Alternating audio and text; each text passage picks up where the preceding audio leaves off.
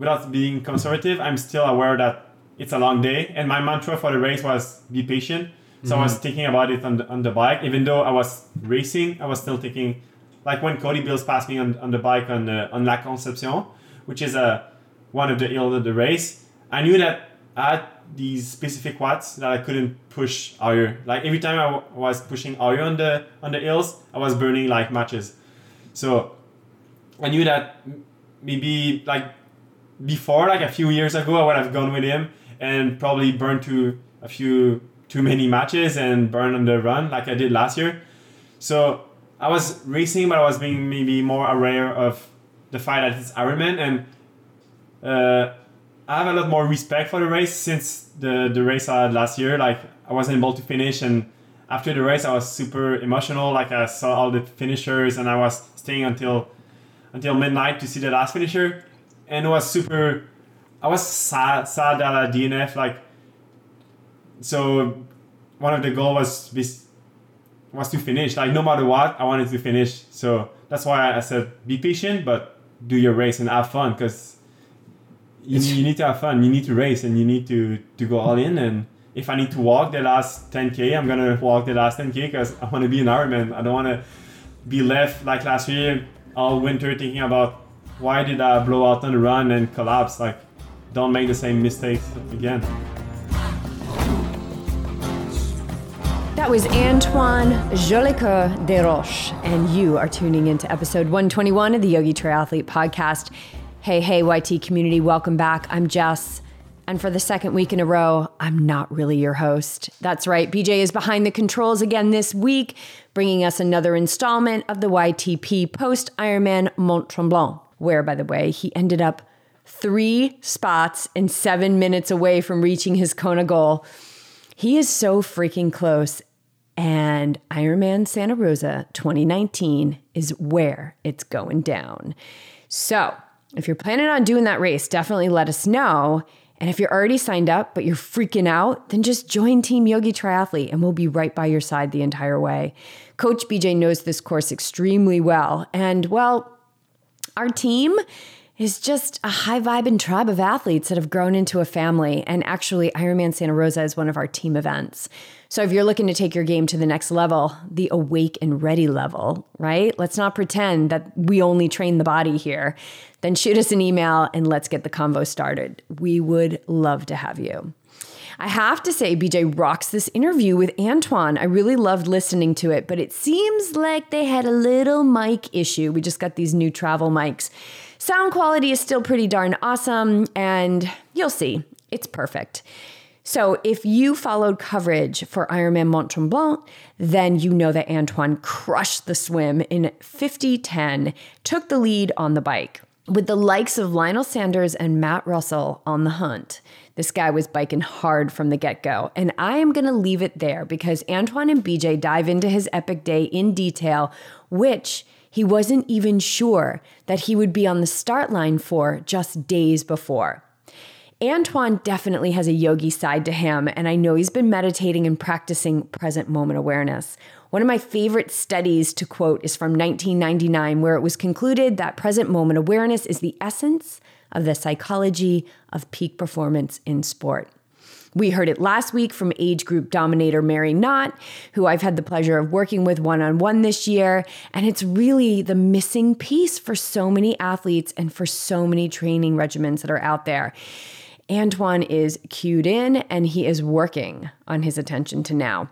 He is a vegan professional triathlete with a goal to win an Ironman while promoting a healthy and compassionate lifestyle. At just 24 years old, he's off to a strong start to his professional career, and he believes that eating a plant-based diet has helped him train and race at the highest level. We met Antoine through Instagram, and we were honored to be on his podcast, the JD Podcast, earlier this year.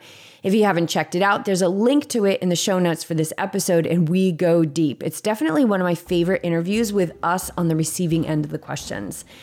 So that's it, peeps. Let's dive into another Ironman smackdown of sorts with vegan professional triathlete Antoine Jolicoeur Desroches.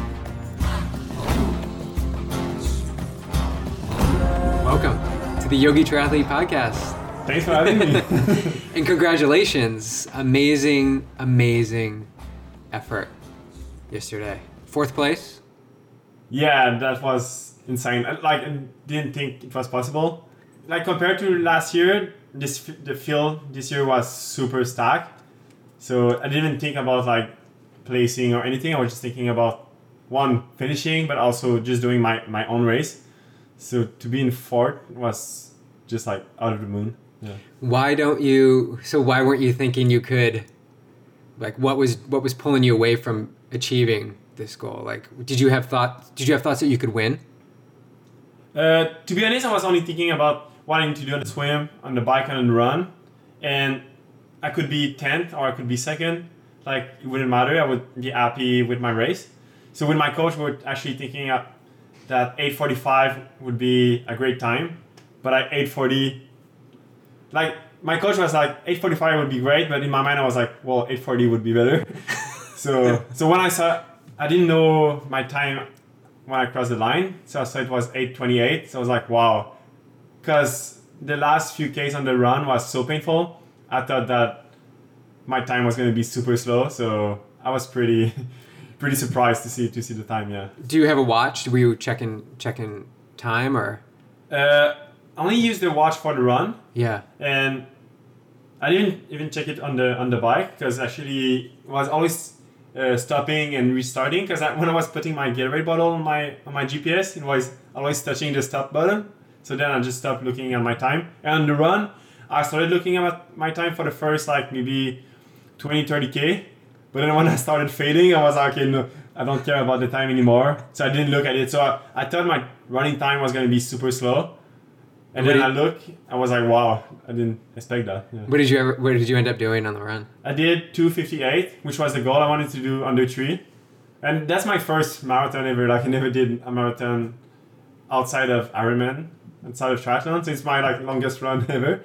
Is that your first Ironman? It's my first Ironman and first marathon and like first. Oh my god! So you and Cody are in company because it was his first. But actually, it's my first one that I finished. Last year I did it. Yeah. And I went up in the med tent. I was completely like almost like unconscious. So that was my revenge on the distance. Wow. So your first completed Ironman, you ran a 2:58. You swam a 50, right? 50 minutes? Yeah, 50-10, yeah. Yeah. First out of the water with Lauren Brandon on your tail.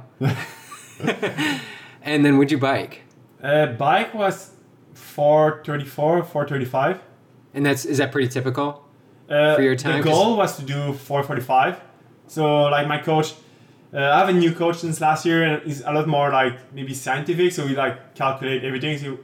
So I weighed myself with my bike and I was like in my bathroom with my bike, my helmet, my shoes to weight myself with all my gels on my bike to know what was my weight with the bike and all my equipment and like with the width of my tires and everything, just to know and to calculate how much watts I need to push to do a 4:45.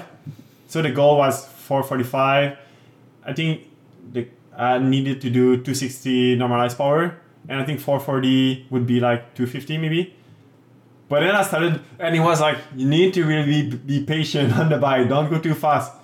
But then as I started, I was like, okay, I'm way too fast already, but I feel really good. So I'm not gonna listen to what he said. I'm gonna continue to go fast, and actually was able to keep up my watts for the bike, which was surprising because in my mind I was like, maybe it's a bad idea. I should listen and go slower, but. So where does that come from? So you have a coach, right? You have a coach, and you have experience in triathlon. How many years have you been racing triathlon? Maybe 8-9 years. Okay. Yeah. So you have these two, like you've got experience, you've got a new coach, you've got experience racing. How do you draw within, right? How do you know? You have the moments of doubt. You're like, maybe I'm going too hard. I need to chill. But then you flip the switch and you're like, I need to go because I'm feeling it in the moment. Like, how do you make that determination? And then that's question one. And is there a constant battle of like, oh my God, did I do the right thing? Did I not do the right thing? Or do you just make the decision and go all in? Yeah, actually, like the day before the race, I was talking to my coach on the phone, and he wanted me to take it a bit easier on the swim, but my strength in the swim, and I just like to swim fast, and that's swimming is like what I pretty much like the most. Like I just like swimming, and for me to go slow on the swim to conserve energy for the rest of the triathlon, I feel like it's not me. I want to go as fast as possible. So, and there's like saying, it's like you need to train your weakness, but you race with your strength. And that's what like Lauren Brennan does. Like she swims as fast as possible because she knows that's when she can take time out of her competitors. And for me, just racing at home, like when I went out of the water and I saw all the people, the spectators, that's just like some extra motivation. So it's like, if I'm alone out of the swim like that, the spectators are gonna be crazy. So it's mentally it's a lot better. Maybe like physically it's not the best situation. Like maybe it's better to conserve energy on the swim and on the bike to be able to run a fast marathon. But sometimes like even it's the best decision physically, sometimes you race with your heart at the same time. If I'm not stoked about the race, like okay, I'm gonna take it easy on the swim, take it super easy on the bike, and so that maybe I can run a fast marathon.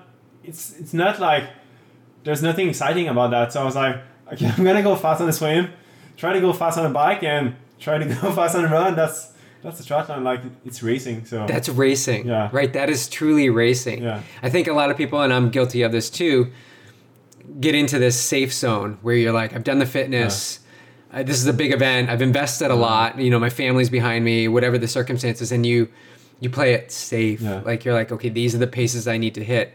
But what I like is you continually tap into like what you're feeling on the swim. Yeah. Then you tap into what you're feeling on the bike. Like going to the future is not going to do you any good. Yeah. Like you're just going to be obsessed with that when you're doing the other previous two activities. I think what I try to do is that maybe last year I was trying to remove on my mind that I still have a marathon to do. But now I think I was a bit smarter. So I wasn't thinking about a marathon, but I was aware that I still had to run 42 kilometers. So so I'm not doing a bike, I'm not thinking about the fact I need to run, but I'm still aware of it. So, you know, I still know that I need to do that, but I'm not thinking about, like I'm thinking about the fact that I need to swim right now or I need to bike right now. I'm not thinking the fact that I still need to do 42 kilometers, but I'm still more maybe, without being conservative, I'm still aware that it's a long day. And my mantra for the race was be patient. So I was thinking about it on the bike. Even though I was racing, I was still thinking, like when Cody Bills passed me on the bike on La Concepcion, which is one of the hills of the race, I knew that I had these specific watts that I couldn't push higher. Like every time I was pushing higher on the hills, I was burning like matches. So I knew that maybe like before, like a few years ago, I would have gone with him and probably burned too many matches and burn on the run like I did last year.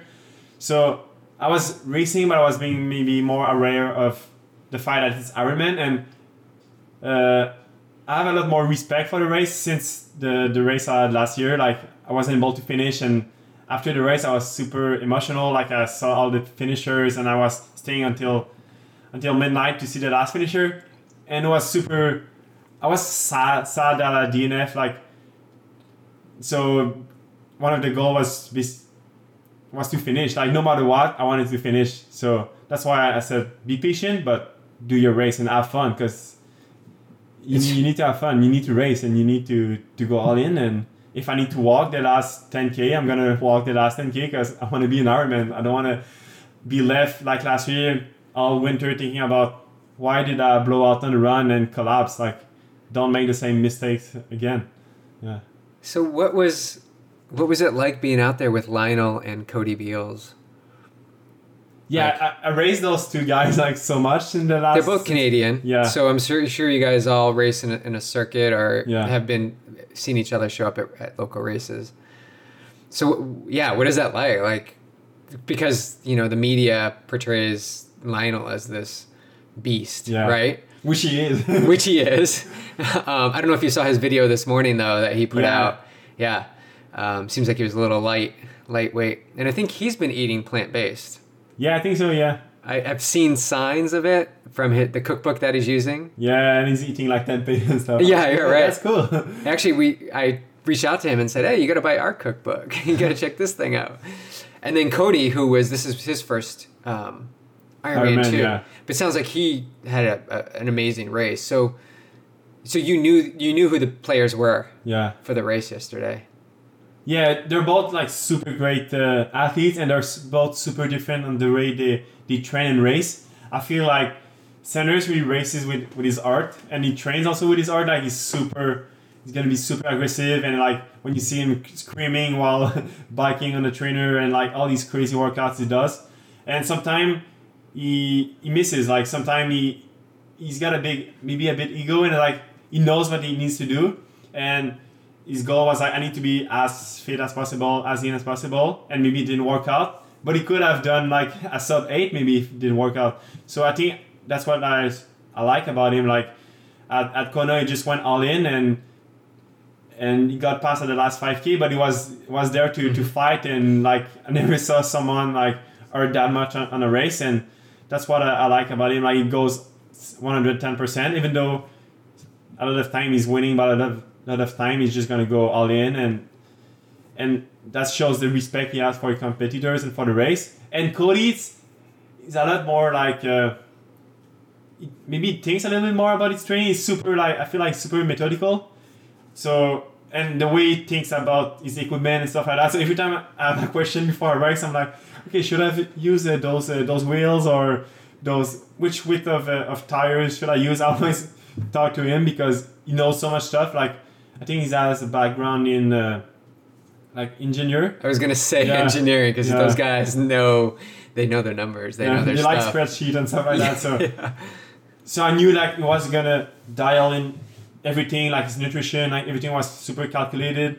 Like his aero position is, I don't think there's that many people who have a better position as him, and everything is super like perfect. That's why I think his preparation must have been like really great for the last 2 months, because it was like the plan was there and he just executed, and that's what he did on the day. And I was super happy for him because I've raced with him like so many times, and he, like everyone, he had some disappointing races. I think last fall, and then he went back by winning like a race in China or Asia in spring, and then had a few great races.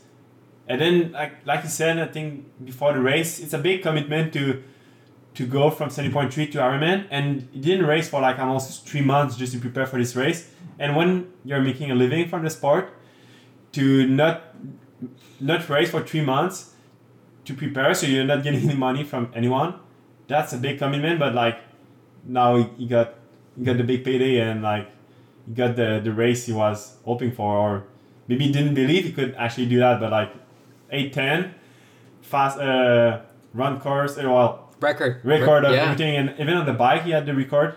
So that's just an amazing performance. So when you see stuff like that, when you see athletes like Lionel and Cody, can you take stuff from them? To make your stew, to make your sauce of how you prepare, do you take things from them, bits and pieces, or do you sort of like shut that out? And like, no, I think it's good to take stuff from everyone, or also I like to take stuff from different sports too, because I think we can learn from every athlete, whether sport it is. And sometimes it's like with the Brownie brothers. Before, we thought they were like unbeatable, so everyone was like, well, we're gonna fight for third place. And then there's Cody Bills, who's like, well, the same thing with Sanders. Like every time he's on the start line, people are usually thinking about second place and third place. But Cody Bills is just like, okay, I'm gonna do my own race, and maybe I'm gonna beat him. And it shows that everyone is beatable. And I felt like I was maybe connecting more to Cody Bills. Like I feel like I was maybe closer in my ability to him than to Sanders, because I always see him as like a machine, like someone you can't beat. So when you see Cody Bills, who's super young athlete starting in the sport in Ironman, who's able to beat big names like Sanders and Matt Russell, it shows that I can do it one day, Yeah, so you just need that little bit of belief. Right? Like you have belief, but you like to see signs. Like athletes, we like to see signs. We like to see a workout session that was completed and we get to see like our watts, like, okay, I've done that, or I've gone to a race and I've placed, like I can compete with these guys. We all need to see that stuff. But a lot of times in all of your training and triathletes training leading up, it takes a little bit of faith, right? Yeah. It takes a little bit of faith. And I think we were talking about it before with Eric Lagerstrom, how he just, he did one run or 2 runs actually off the Alter G and went out and won Lake Stevens. Yeah. So it just shows like you got to have some faith and belief in yourself. Like you're not always going to see the signs, but you just have to be dialed into like your own power, your own authentic swing is the new thing I've been thinking about.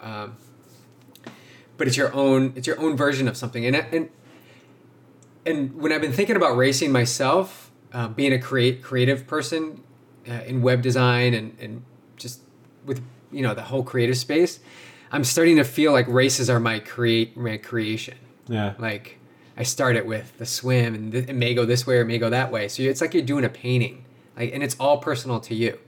Do you feel you have this, well, we just talked about it, your belief, but do you have this drive inside that knows that you belong at the top? Or like, what do you feel? Like, what is it? What is the knowing inside? Yeah, I think so. That's why, like, maybe, like, the first few races, my first pro race year, I was, like, leading on the swim, and, like, until, like, maybe, I think it was 30 or 40K on the bike. You know, I was thinking, like, well, I can race with them, compete with them for a podium, no matter what level I am. And so from the get-go, even though my fitness level was subpar from, like, all these other great athletes, I was still thinking about, like, maybe it's naivety, but in a way, it's also in a way that it's a belief that I can compete at that level. And sometimes it doesn't go well because I'm thinking I can stay with Janel for the bike, which is sometimes a wrong idea. But sometimes it pays off. Like today, I was able to do the race I never dreamt of doing probably. So I think it's part of like believing in yourself, and it's part of naivety that you can do something that I haven't been able to do in training or ever, you know? It's like, because the goal was like for the watts, I don't really like to look at my watts. I'm not like a super analytical guy, but like the goal was to do maybe 260 normalized power. And for the first part until like maybe 50, 60K, I was like 310 normalized power. So I was like, and I was thinking, and my coach, my ear, like, maybe it's too fast. And I was like, okay, yeah, maybe that's true. And I think I finished at like 290 normalized power, which is a lot more than what I was planning to. And so sometimes it's like, you never know what's going to happen.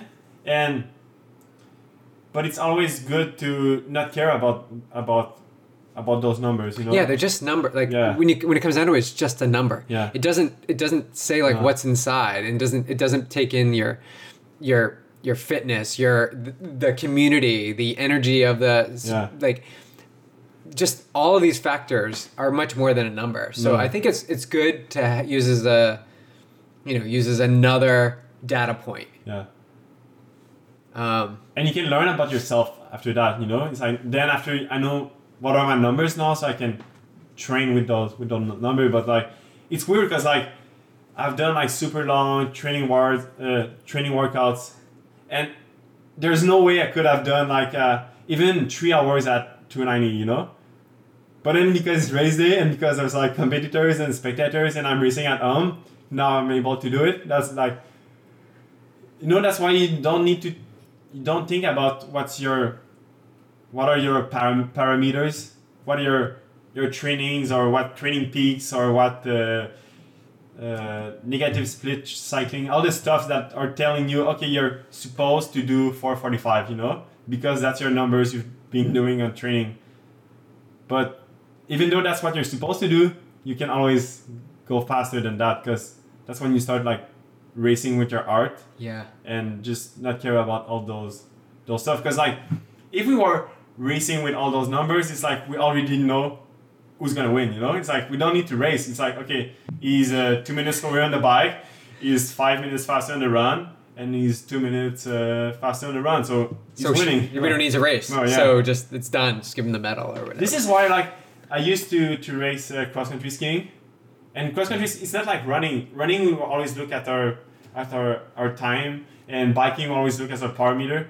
But skiing is just you ski until like you puke at the finish line. You know, it's like there's no data at all, and that's what I miss about like cross country skiing is just because like there's no limitation that you put yourself to. You know, it's like I can beat that guy because I don't know his number, but just because I know that Sanders' number is maybe 350 watts, I'm not gonna try to follow him.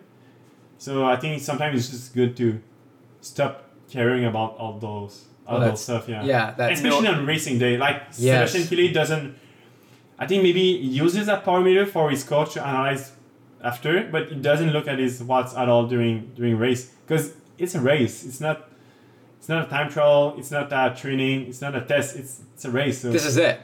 This is the day. This is what you've been training for. So why not give everything you have on training day? That's why you prepare. Yeah. Yeah. And there's a guy I really like to follow is Jim Walmsley. He's an ultra runner. Yes. Yeah. Yeah. He won the. He won Western States. Yeah. And the first 2 times, like the first time he actually got lost, but he had like maybe a 1 hour or 2 hour lead on the other competitors. He was setting a course record, and the other time he also had like a crazy lead and he blew out. And then he goes and he win. And he's like, after the race, after the first time he blew out, he was, well, you don't remember the miss from like the baseball players. You only remember the home run, you know? So it's like he doesn't care, like you're gonna miss a lot of time, but if you're able to do a big home run, that's what really matters, you know? So sometimes you just need to go. Maybe you're gonna miss, but maybe you're gonna have a home run, man. Well, that comes from fear of failure, right? It comes from being scared that you may not accomplish your goal, and then thinking about what everybody else is gonna look at you, right? They're gonna look at you and say, well, no, he can't do that. He didn't do it last time. So it's that knowing inside that keep going. Like Jim Walmsley just keeps going. Yeah. He just keeps going and going and going, and he's quite. He goes after his races. Yeah, there's no holding back. So he makes that switch of not worrying about failure. Yeah. Right. And it sounds like you did the same thing on race day, not worrying about going too hard you were committed. Just go on the bike and we'll deal with the run when we get to the run. Yeah. Yeah. And I think it's a confidence thing, but it's also a belief in a big, strong belief in yourself. Yeah. I always thought it was more like maybe being stupid or being naive, but we can look at it differently. there's part of it. Maybe like 90% is being naive and stuff, but there's at least like a 10-20% that's big belief that I can do it like and have a good race. Yeah. But it was like after the Ironman last year, it was super hard. Like, you know, you start doubting yourself that you can't finish an Ironman, and with all the winter, it was like for sure it was motivating because like when you have a bad race, you're stoked about training and getting faster, but you're still like disappointing about your race, and you start sometimes doubting yourself. And with all this summer I had, like I crashed my first race, injured my hip, and all summer I was injured with my hip, couldn't run. Like I was still running maybe 90, 100K per week, but I had crazy pain that after the run, even though I did like a 30K run, I was limping just to get to my car and stuff like that. So after all like that summer, to finally be able to have a good race, it's so much like doesn't get any better for your belief in yourself. Because sometimes you start doubting yourself when you have like low patches, and it's like in racing you have lots of low patches, but in life also sometimes you have like dark moment when everything is going bad, and you're like, I was thinking like maybe maybe triathlon is not for me, you know, or maybe like sport is not for me. So even like to race before the race, I was like, well, maybe I should give open water swimming a try. You know, there's no impact. I can't get injured. Or maybe like, I don't know, maybe I'm not fit for that. I'm not good enough. And even the week before the race, like I wasn't sure I was going to be able to race. And you need to stop thinking about it. That's when I, like the Wednesday before the race, as I did like just a 20-minute run in the treadmill, and my pain like level was like 8 out of 10, and was super painful. And then I tried to bike, and it was even painful on the bike, which never happened before. So I called like my doctor, I called my coach. I was like, how can I do that? And my coach was like, well, call me tomorrow. Let's see how it goes. So that was the Wednesday, and we'll see. We'll just go day by day. And in the race, you just go kilometer by kilometer, or if it's a kilometer is too long, you just go step by step, and you do this thing. There's no point in like worrying about whether I'm able to do it or not. Right. You just do it. So that's just wasted energy. That's just wasted energy. Yeah. So this is so important, and it's really good for athletes out there to understand it's not an all or nothing thing. Like, you take one day at a time. Okay, you have some sensation in your hip. You have some sensation when you're running and biking. Okay, then Thursday comes. Okay, some sensation. Friday comes. Saturday you go. Friday you register. Saturday you jump off. Like, you just keep taking the next step. Sunday you show up. You do the swim. See how you feel on the swim. Get out of the swim and get to the bike. Now you're on the bike. See how you feel on the bike. Right? It's not. You're not going to make the decision on Wednesday that you're not going to race Ironman. Yeah. Because what happens if Friday or Saturday you begin to feel great? So that's. And we've talked about this when we were on your podcast. Yeah. It's that present moment awareness. It's bringing all of your faculties, all of your energy to the moment, because that's truly the only thing that exists. So if you're worried about the future, right, worrying about the Ironman, or you're looking to the past of like that crash I had or the terrible winter I had when I probably was at my lowest, like, you can't worry about those things because they're just taking this energy away from you. We want to give 100% of ourselves, our focus and awareness to the moment. So it's important for athletes out there to just keep taking the next step, right? And then when you take the next step and you have questions, ask the question, get an answer, and then move on. Don't dwell in the what ifs, right? Yeah. So you acted, you called your coach, you called your doctor, right? Stop worrying, act, right? Act. So now you talk to your doctor, great. Now you talk to your coach, okay, now we just go to tomorrow. And I think that grounding and present moment focus is missing in the sports world. I think there's a lot of going into the future and the what ifs and the fear of failure. And we can do a lot better in our performances, I believe, if we just kept coming back to the moment. My mantra yesterday and the last Ironman was focus and flow.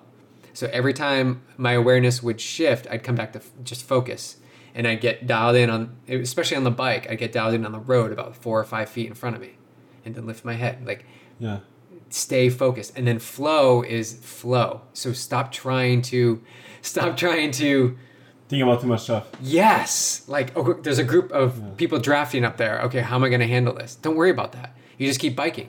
Then when you approach them, you make the decision. You go around them or you back off. Like, you just make the decision in the moment. And I felt like my energy coming back because it was just sucking the life out of me. And the longer the race, the harder it is to be focused because you're racing for like 8-9 hours or more. Right. So it's like before I was doing like IT racing, it's like there's like 30 people around you. There's like a chance of crashing like happening all the time.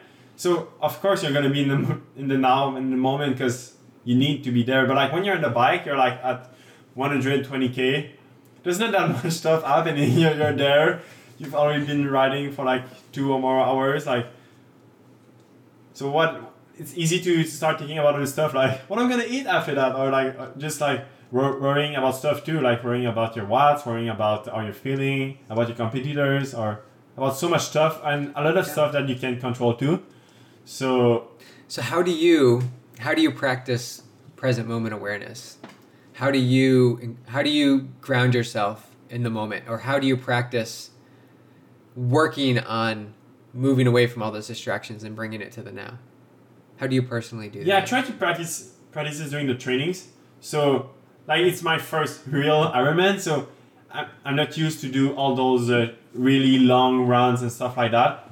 So one of my tips I used to do is on the run, if I have like maybe a 35K run, it's hard to motivate yourself to go to run 35K, right? So I was thinking taking split at each 10 kilometers. So I was only thinking about the next few kilometers to hit the 10K marks. And then I was looking at my split. I was like, okay, that's a good split.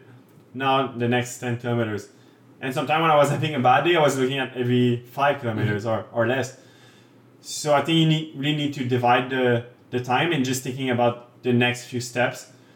Especially like when you have like a 2 loops course like here.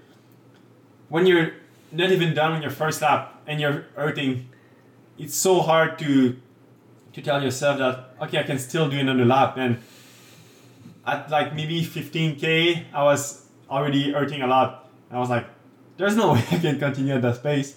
But you're just like, well, I know my friend is there in like 2 kilometers. I'm going to see him. He's going to cheer me up. And now there's a downhill after that, so I can rest a little bit.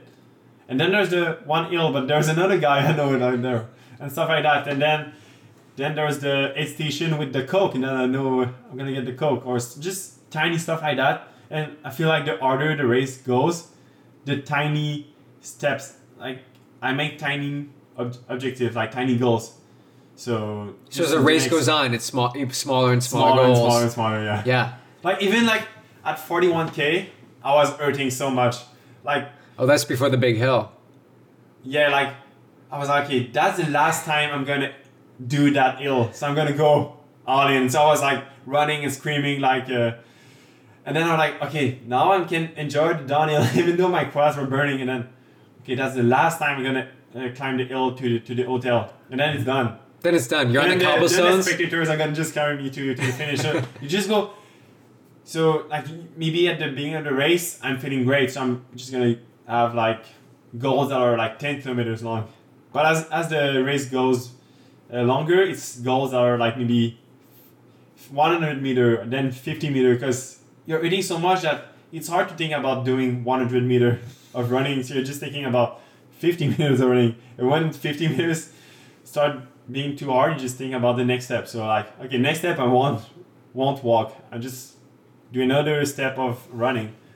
And like I was just thinking, don't walk, never walk. So I didn't care about my pace, because then my only goal was not walking on the hill, and the downhill was like easy part. Did you walk at all? Well, to do a 258, you probably didn't walk at all in the aid stations either.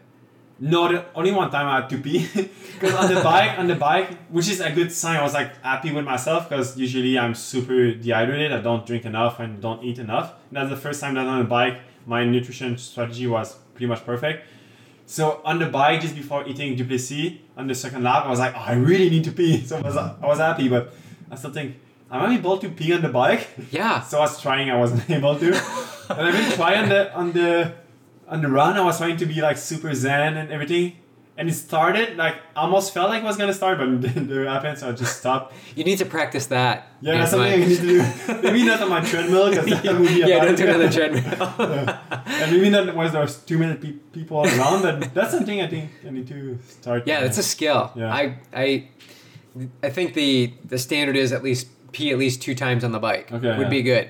I definitely got 2 pees in on the bike. Just I dropped my left leg down. So I'm standing on the pedal on the downhill, and just let it unleash, and my shoe is soaked.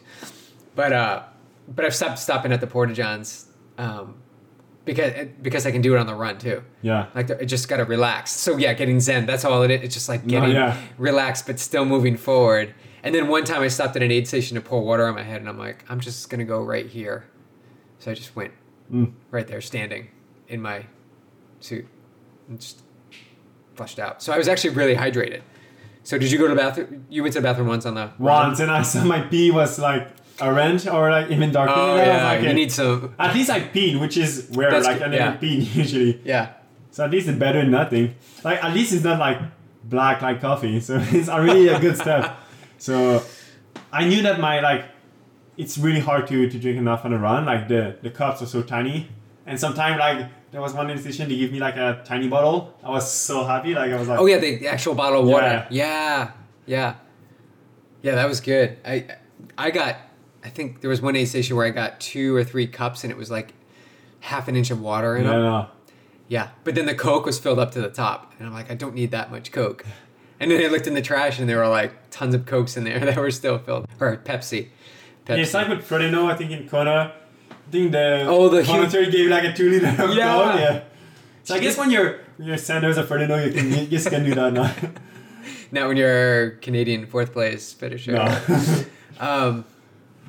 All right, we've been talking a lot about the race. Let's talk a little about nutrition. So you're plant-based. Yeah. You've been plant-based for how long? I think now it's gonna be 5 years and no meat for 8 or 9 years. Yeah. Okay. And how did you make that transition? Like, was there a specific event? So like 8 or 9 years, I was like getting ready for a World Cup and ITU race, which is the biggest race I've done in ITU. So that was like, I had nothing to do. I was in my hotel just looking at Twitter. And a friend of mine just posted a video, like a 30-second video on Twitter about like animal cruelty. And I just looked like a few seconds of it and I was like, okay, I'm done. I'm going to stop eating meat. Which is weird because like usually we see, it's not the first time, probably not the first time that I saw videos showing animals being killed or stuff like that. Or I knew that like the poultry I was eating or the beef I was eating was an animal before, but like sometimes you just need something you see and you click. And sometimes maybe there was a seed that was planted in my mind. Like I think I read Scott Jurek book before and Finding Ultra from Rich Roll before. So maybe the seed was already planted. And then when I saw the video, I was like, okay, I'm done. So I stopped eating like thing with legs, so like beef and pigs.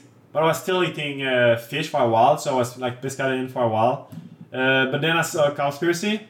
I think in the video they also show like how they kill the tuna. And the tuna are like so huge, they're almost like the size of a human. And where there's like so much blood. So because a lot of the time you think like, oh, fishing is lovely sport that you do.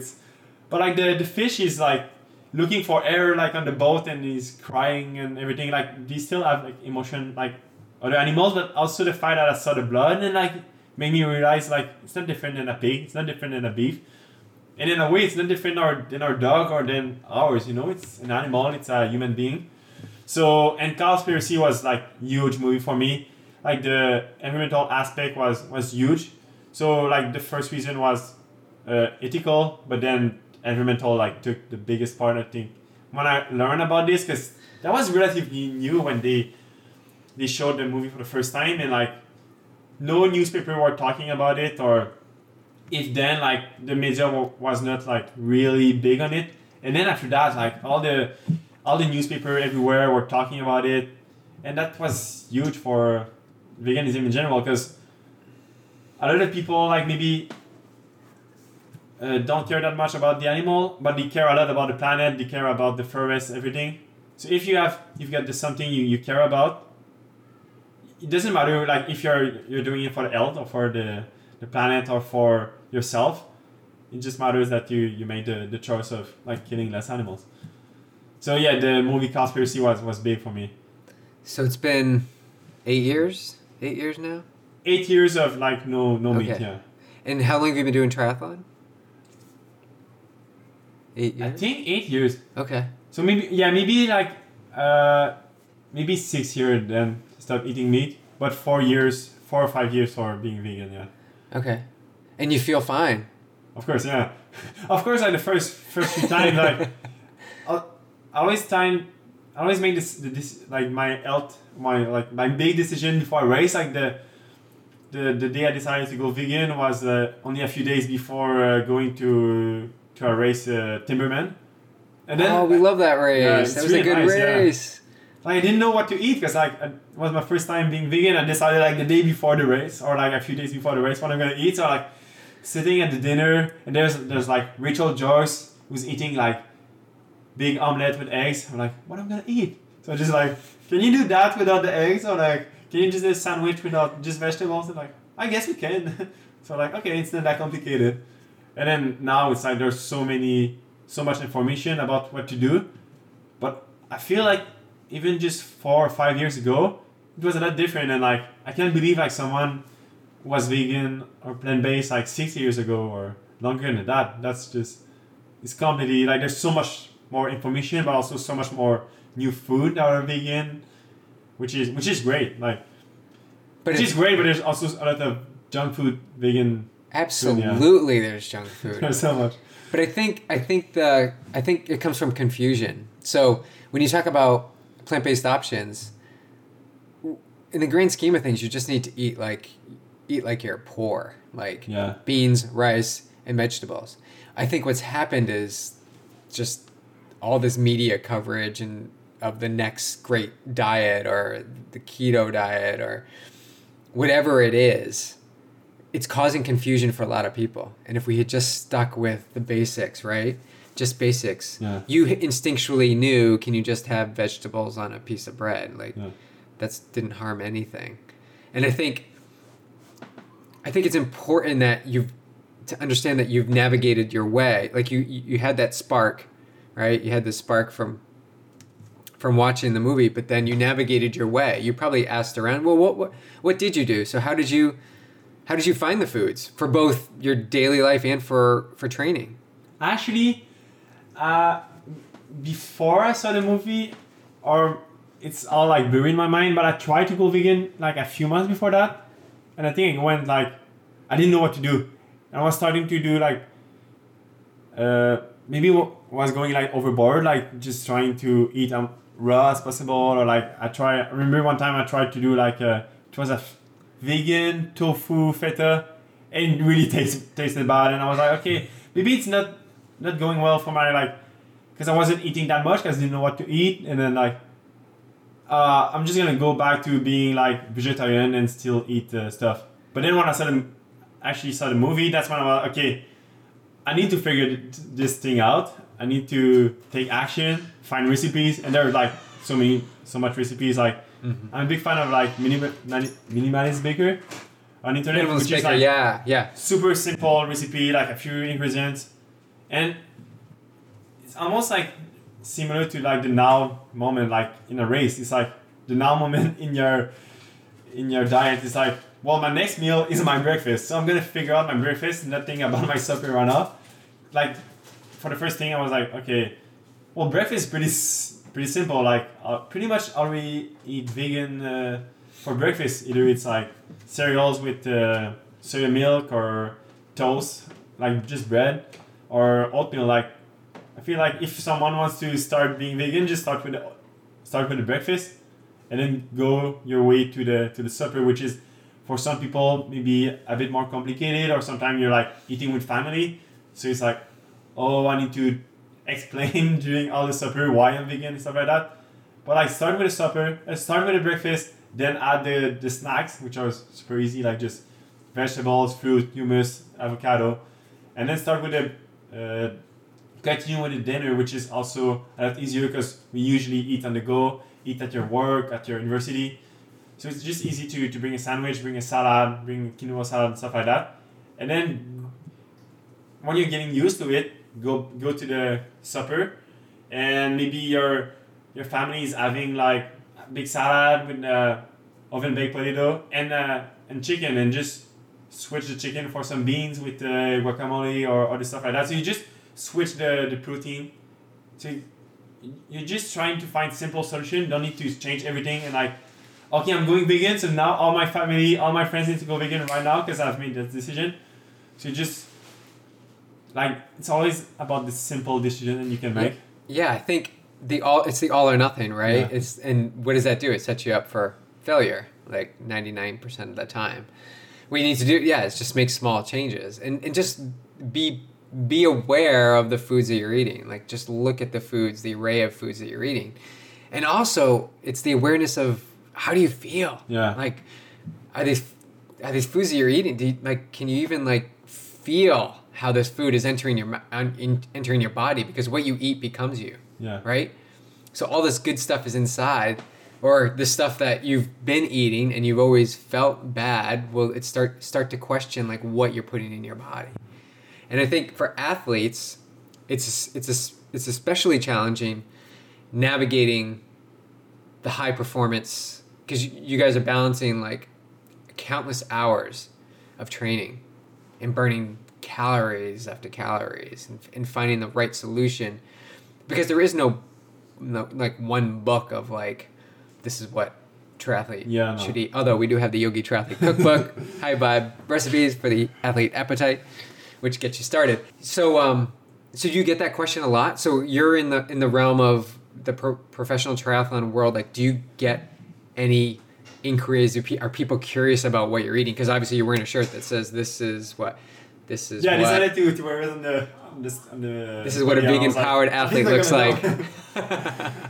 Yeah, first of course, like there's always a question about like protein, iron, or all those stuff. Like maybe like also like coaches or just training partners. But after a while, like especially like I'm studying nutrition, I have some knowledge about nutrition, and I started going like my training are going well. Like my coach is happy if my training are going well, right? So it's like, well, it's going well, it's training well, it's feeling good. And then when I'm training with other people and like I'm smashing the workouts, like going fast on the hills or anything, they see that it's working, so they're not gonna doubt that the diet isn't working. And then actually it's the opposite, because I don't talk that much about like being vegan with other people, but usually they know. So they're like, oh, you're going very well, and like you're crushing these 6 hours ride and stuff like that. Like, what are you eating actually, like in the morning? Like, because I've been thinking of going vegan, but I don't know, it looks so complicated. And then I just say like simply, well, I just eat like just a normal breakfast, oatmeal with like almond butter, banana. It's not that complicated. And then I just talk about like what I eat during the training rides or Mediterranean. I just give like just simple recipes and stuff like that. So I'm not talking about, oh, you're doing it wrong. You're eating meat, you're killing animals, you know? So I'm just talking about the positive aspect of like what I'm doing. And I feel like it sticks a lot better with the people when they make their own decision, right? Absolutely, so if the people see that you're vegan and you're competing and you're doing well, then they're gonna ask you questions, start getting interested, or maybe you're just planting a seed in someone's head, like maybe a few books that I read did. So like maybe like when I was on podium, they saw, oh, this is what a vegan looks like. Maybe they're not gonna go vegan right away, but they're like, oh, he's still able to compete. He's not. He still has muscle. He's still able to do an Ironman. He's not weak. He's not like falling off the podium. He's not dead. Why? I thought you had to eat beef to survive. So maybe there's a tiny seed that was planted, and then he's gonna start reading about it, watch Cowspiracy or other movie like that, and then he's gonna start to make a switch. And I don't think you need to make a big switch and like go cold turkey. Like I did, I went like almost like one animal at a time, you know. So, or you can go either like start cutting a few meats, or you can just start eating more plants, and then the plants start crowding out the plate. So there's a nice podcast I like. It's a TFF Lifestyle. I don't know if you know. No, I don't. It's a Thought for Food lifestyle. They're two guys from Boulder, and they created this like community around their podcast and everything. And their logo is just more. It's eat plants, do epic shit. And it's just they're not like stop eating meat and do cool stuff. It's just eat more plants. We don't care if you still eat fish on the Friday. You're eating lots of plants. You're just every time you decide to not take the steak option in the restaurant and take the salad or the other stuff, it's a good thing for the planet, for the animals. So it doesn't matter if you're 90% vegan, 80% vegan, or if you're just doing meatless Friday right now, you're doing something great. I feel like a lot of people try to accuse someone when they're like, oh, I'm trying to go vegan, but now I'm just vegetarian. And then the vegan is going to be like, well, you know that cow's milk is really bad, and that fish is and that cheese is going to kill you. So that then the person is going to turn back to being a meat eater, not even a vegetarian, because they're like, well, I don't want to hang with those angry vegans. Right. So I think you just need to I try to keep like a positive aspect of it, and keep it as simple as possible. Like when I often do like nutrition conferences about like triathlon and nutrition and veganism, and a lot of people are like, oh, I thought it was going to be a lot more complicated than that. They're almost like disappointed, like there's no some magical recipe or magical supplement that I take that makes me go, that makes me super fit. It's just no, I eat pretty much like you, but instead of eating chicken, I eat beans, and my breakfast and my dinner pretty much the same as you do, you know. So I think we always look forward to the special, like the thing that's gonna, the special recipe, you know. It's like all the thing The magic pill. Magic pill that's gonna make you lose 10 pounds and go 10 watts faster. Right. There is no such thing. Yeah? And I think plant-based is like eating a lot of veggies isn't really sexy. You know, it's not like I think it is, but for the majority of people, it's tough to comprehend that, and they want the complication. They almost want it to be complicated so that they set themselves up for not following it. Right? If it's too simple. You know, there's all that marketing about the gut milk, like gut chocolate milk. Yeah. But it's like broccoli or asparagus don't have all that money for marketing. You know, they could do the same thing with like gut broccoli. Right. Like, and so people like will try to eat more broccoli and make it super cool, but like all those big companies, like the big meat companies or the big milk companies, they have so much money that they can try to influence the people, but like we're eating super simple stuff that any people with how much money you have, you can still eat. So because it's cheap food, there's not money for marketing.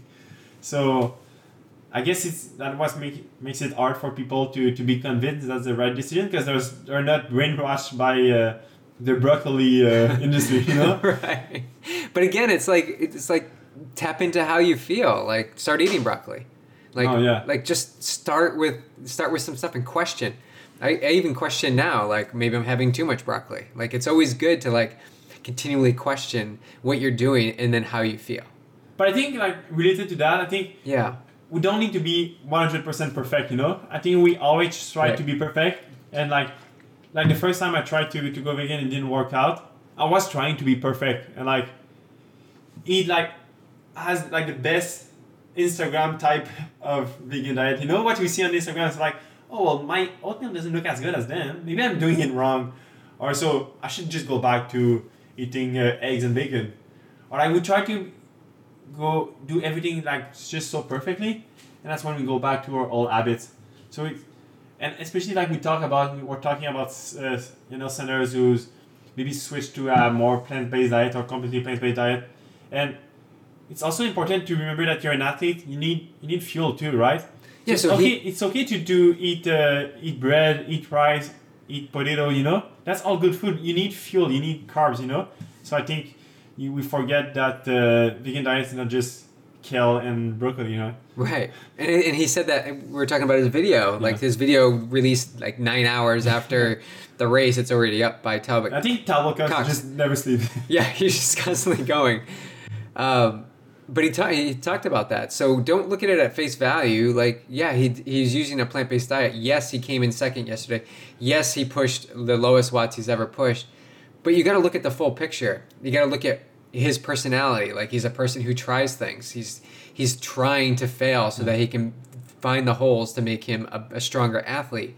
And with that comes a little obsession with food for the past 8 weeks. He talks about it and how he cut out carbs maybe and wanted to get down to a fighting weight.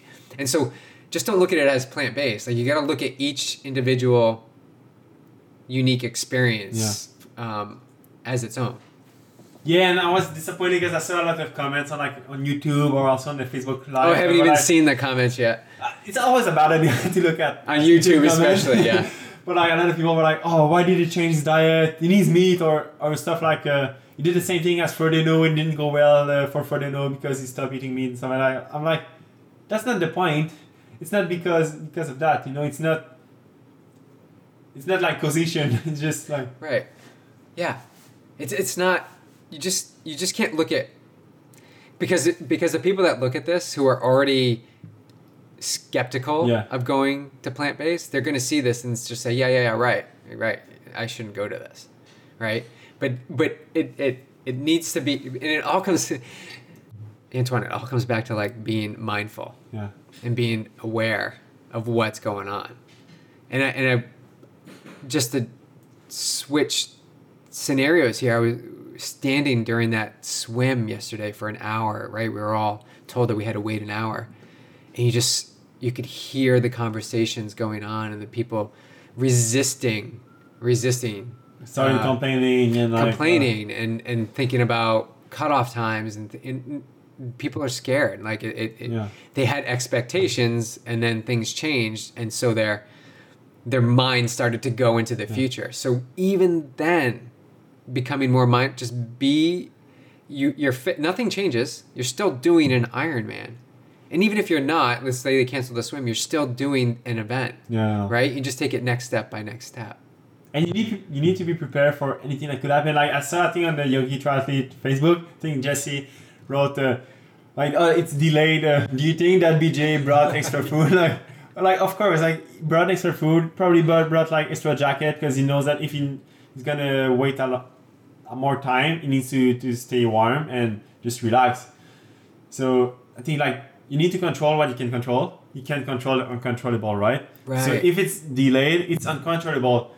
You can't do anything about that. So you can't start like swearing and start like arguing with the officials. You just need, okay, it's 1 hour more. I can relax for 1 hour more and just see the positive in things. But at least you know that it's a possibility. So you prepare yourself that like, okay, I've got a few more bars or a few applesauce that I can eat before the race and an extra jacket or just simple stuff like that you can control. Because every time, like before an Ironman, I think we talk about it on my podcast, so many people worries about the weather or the water temperature, the wind. Like I was like, who cares? You're still gonna race. Did you train and prepare for the race? Then you should be fine. And if you didn't, now you know what you need to do, right? It's pretty back to simplicity. It's pretty black and white. And I think that's where this whole I was seeing posts about the canceled swim. I think it was not too long ago. Remember? Yes. Yeah. I had a friend doing the race and very, very disappointed that they weren't notified beforehand. But you got to realize these races, they're not out to like get us. They're not out to like give us a poor experience. They're out to do what's in the best interest of 2,000 to 3,000 people. Right? They're trying to deliver an experience, and they're going to do the best they can in the safest environment possible.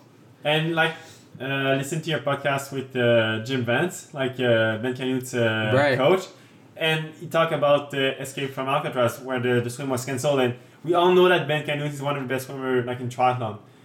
So any other people would think like, oh, Ben Canute must be so disappointed that there's no swim. He's gonna be sad and like, oh, his race is ruined because of that. Well, he doesn't care. He's just like, he's racing and maybe in a way like, that's why I need to know that I can be better mentally. Because if the swim was cancelled, of course I would have been like disappointed because I know swimming is my strength.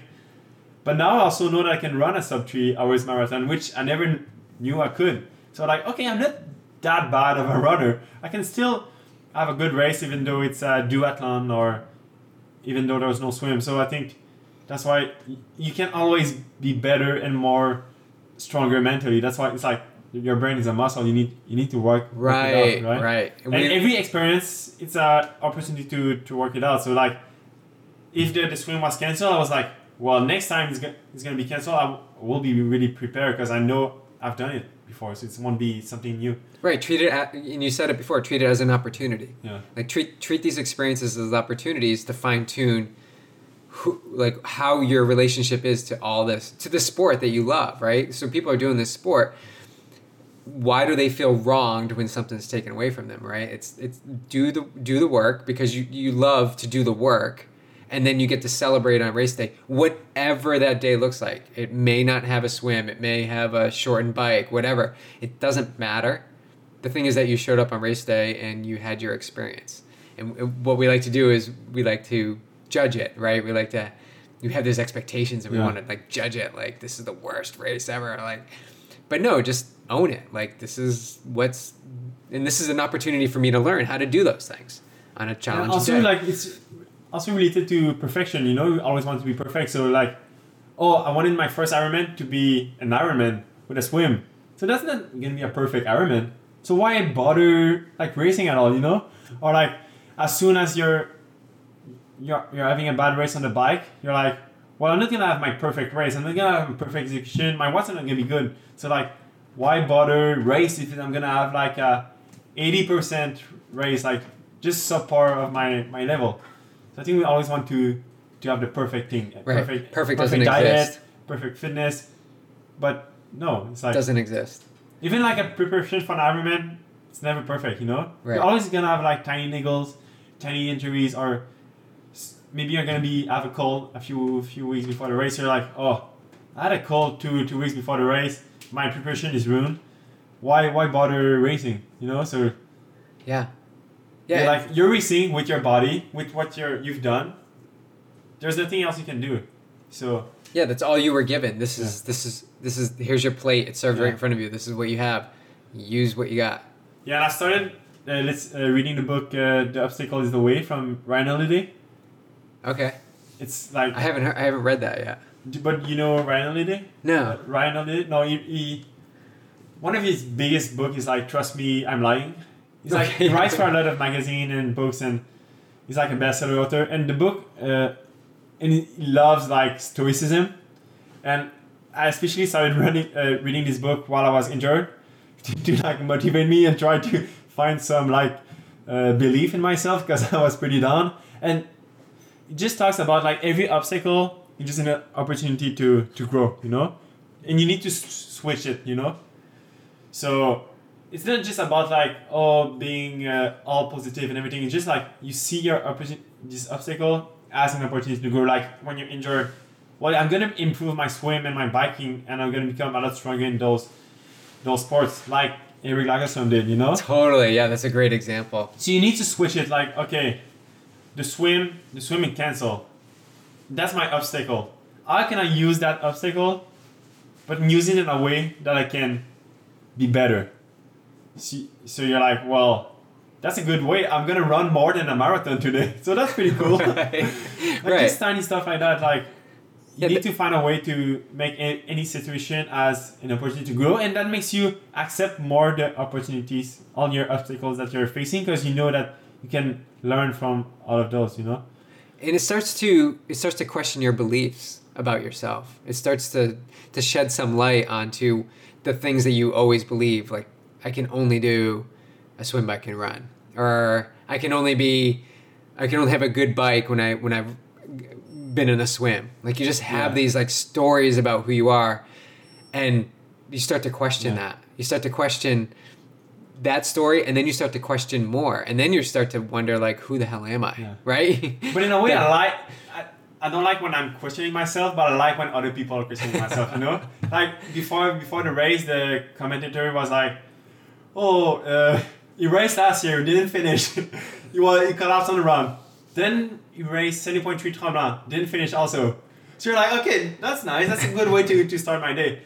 Like a lot of people were like, a few friends were pissed about the spectator to like say something like that just before the race, because a lot of people would be like down just because of that. It wouldn't affect them. But for me, I was like, oh, I'm gonna prove that I'm gonna finish this time, you know, and I'm gonna have a good race. So I like when like people are doubting you, because you've got something use that to as prove. fuel. Yeah. So that's like maybe the obstacle is that people are downing you. People are telling you you're not gonna be able to do it because you haven't done it before. But I'm using it as a way to perform. I'm using it as a fuel to have a good race, because it's motivation. I'm thinking about them. I'm thinking about like maybe sometimes it's like just tiny stuff. Like I know that sometimes like a few, you know, before Kona, there's always like the contenders and like who's gonna win. But like there's always a few people that are not named, you know. But they're using it as fuel. Like I'm gonna show you that I can actually do it and win. So I think you can use that energy as fuel to become better. So what do you have on that? Let's talk about what's coming up. So you just finished Mount Tremblant. It's August 20th. So you just finished an Ironman. What's up for the rest of the season? Anything? Yeah, like we said, being in the now, like I didn't know if I was gonna race, so I took it day by day. So my closest goal was Tremblant, so I didn't think about anything else, because I didn't know if my hip was gonna hold up at all. And now I'm barely able to walk, but I can still walk right now, so that's good. So I know I can do another Ironman. I was thinking maybe Chattanooga, which is September 30, which is a race I just love. I love racing there. It's a like small city. The bike course is amazing. Like the community is cool. But there's also Kentucky, like Louisville. A few Where is weeks. that? Louisville. Where is that? In Oh, Kentucky. Louisville. Yeah. Yes. Yeah, I've done that race. Yeah, I think it's the same day of Kona. Kona. It's Kona Saturday, Louisville Sunday. Yeah. So I'm thinking of maybe doing that, like either one of those. I know I can drive there, which is good because as a pro triathlete, don't make that much money. So if you can save a flight ticket, that's always a good thing. And I like to race like maybe like smaller local races, even though it's a big event. Like I think it's gonna be a good opportunity to like build with that momentum. Like I've been able to break that series of bad races and bad stuff happening. So now I'm trying to build from that and go like one step higher. So try to go on that momentum, and it's probably gonna be my last race after that of the season. Like 2 Ironmans in a few months is like plenty. Yeah. Especially since it's my first Ironman I finished. Yeah, that's gonna be a good way to finish the season. Awesome. All right. Well, thank you, Antoine. I think that's a good place to end it. Yeah, thank you for doing this. Of It was great to course. meet you like in person because like I've been following you guys for a while and like listening to your podcast. And with the podcast, like I know you're in my ears, but like I don't see you. It's nice I know. to meet It's in good person. to it's good to meet. I was brought out here for a reason, and one of those reasons was to have this podcast and this face to face with you, because we've been following you too, and I think plant-based nutrition and endurance sports is just, it's really coming into the forefront, and I think you've got an opportunity as a representative, whether you like it or not, to be up there doing what you're doing, as we discussed, doing what you're doing because you have the capabilities of doing it, not because you're out there telling people they need to change to being plant-based. It's just slowly planting seed. You know? Yeah, just slowly without planting talking seed. that much about it. Just watch, observe, and watch Antoine kick butt. All right, thank you. Oh, if they want to follow you, where can they follow you online? Because you've got a podcast too. Yeah, my podcast is the JD Podcast on iTunes or anywhere you listen to podcasts. And on Instagram, it's Antoine JD Try. Awesome. Thanks, man. Thanks. Cool. Thank you, Antoine, and thank you, YT community, for tuning into today's episode. If you are picking up what we're putting out there, please leave a review on iTunes. It really helps the visibility of the show. We are on a mission to create a better world, and we do that through this pod by sharing stories of people looking, finding, and living their purpose with the intention to realize that we are all subject to this human condition, and we are never alone. Creating connection with like-minded people is what it's about. So if you are ready to take it up, people, there are so many ways to live the high vibe life. Come on retreat with us. Mary talked about this last week in our episode 120. You can also rock our new Boco trucker hat. One of our Awaken Ready tees or tanks. You can join the team. You can work with me on your mind skills. You can join the M21 Revolution for $21 a month. You can go plant-based for 1 day this week and check out our cookbooks to help you do that.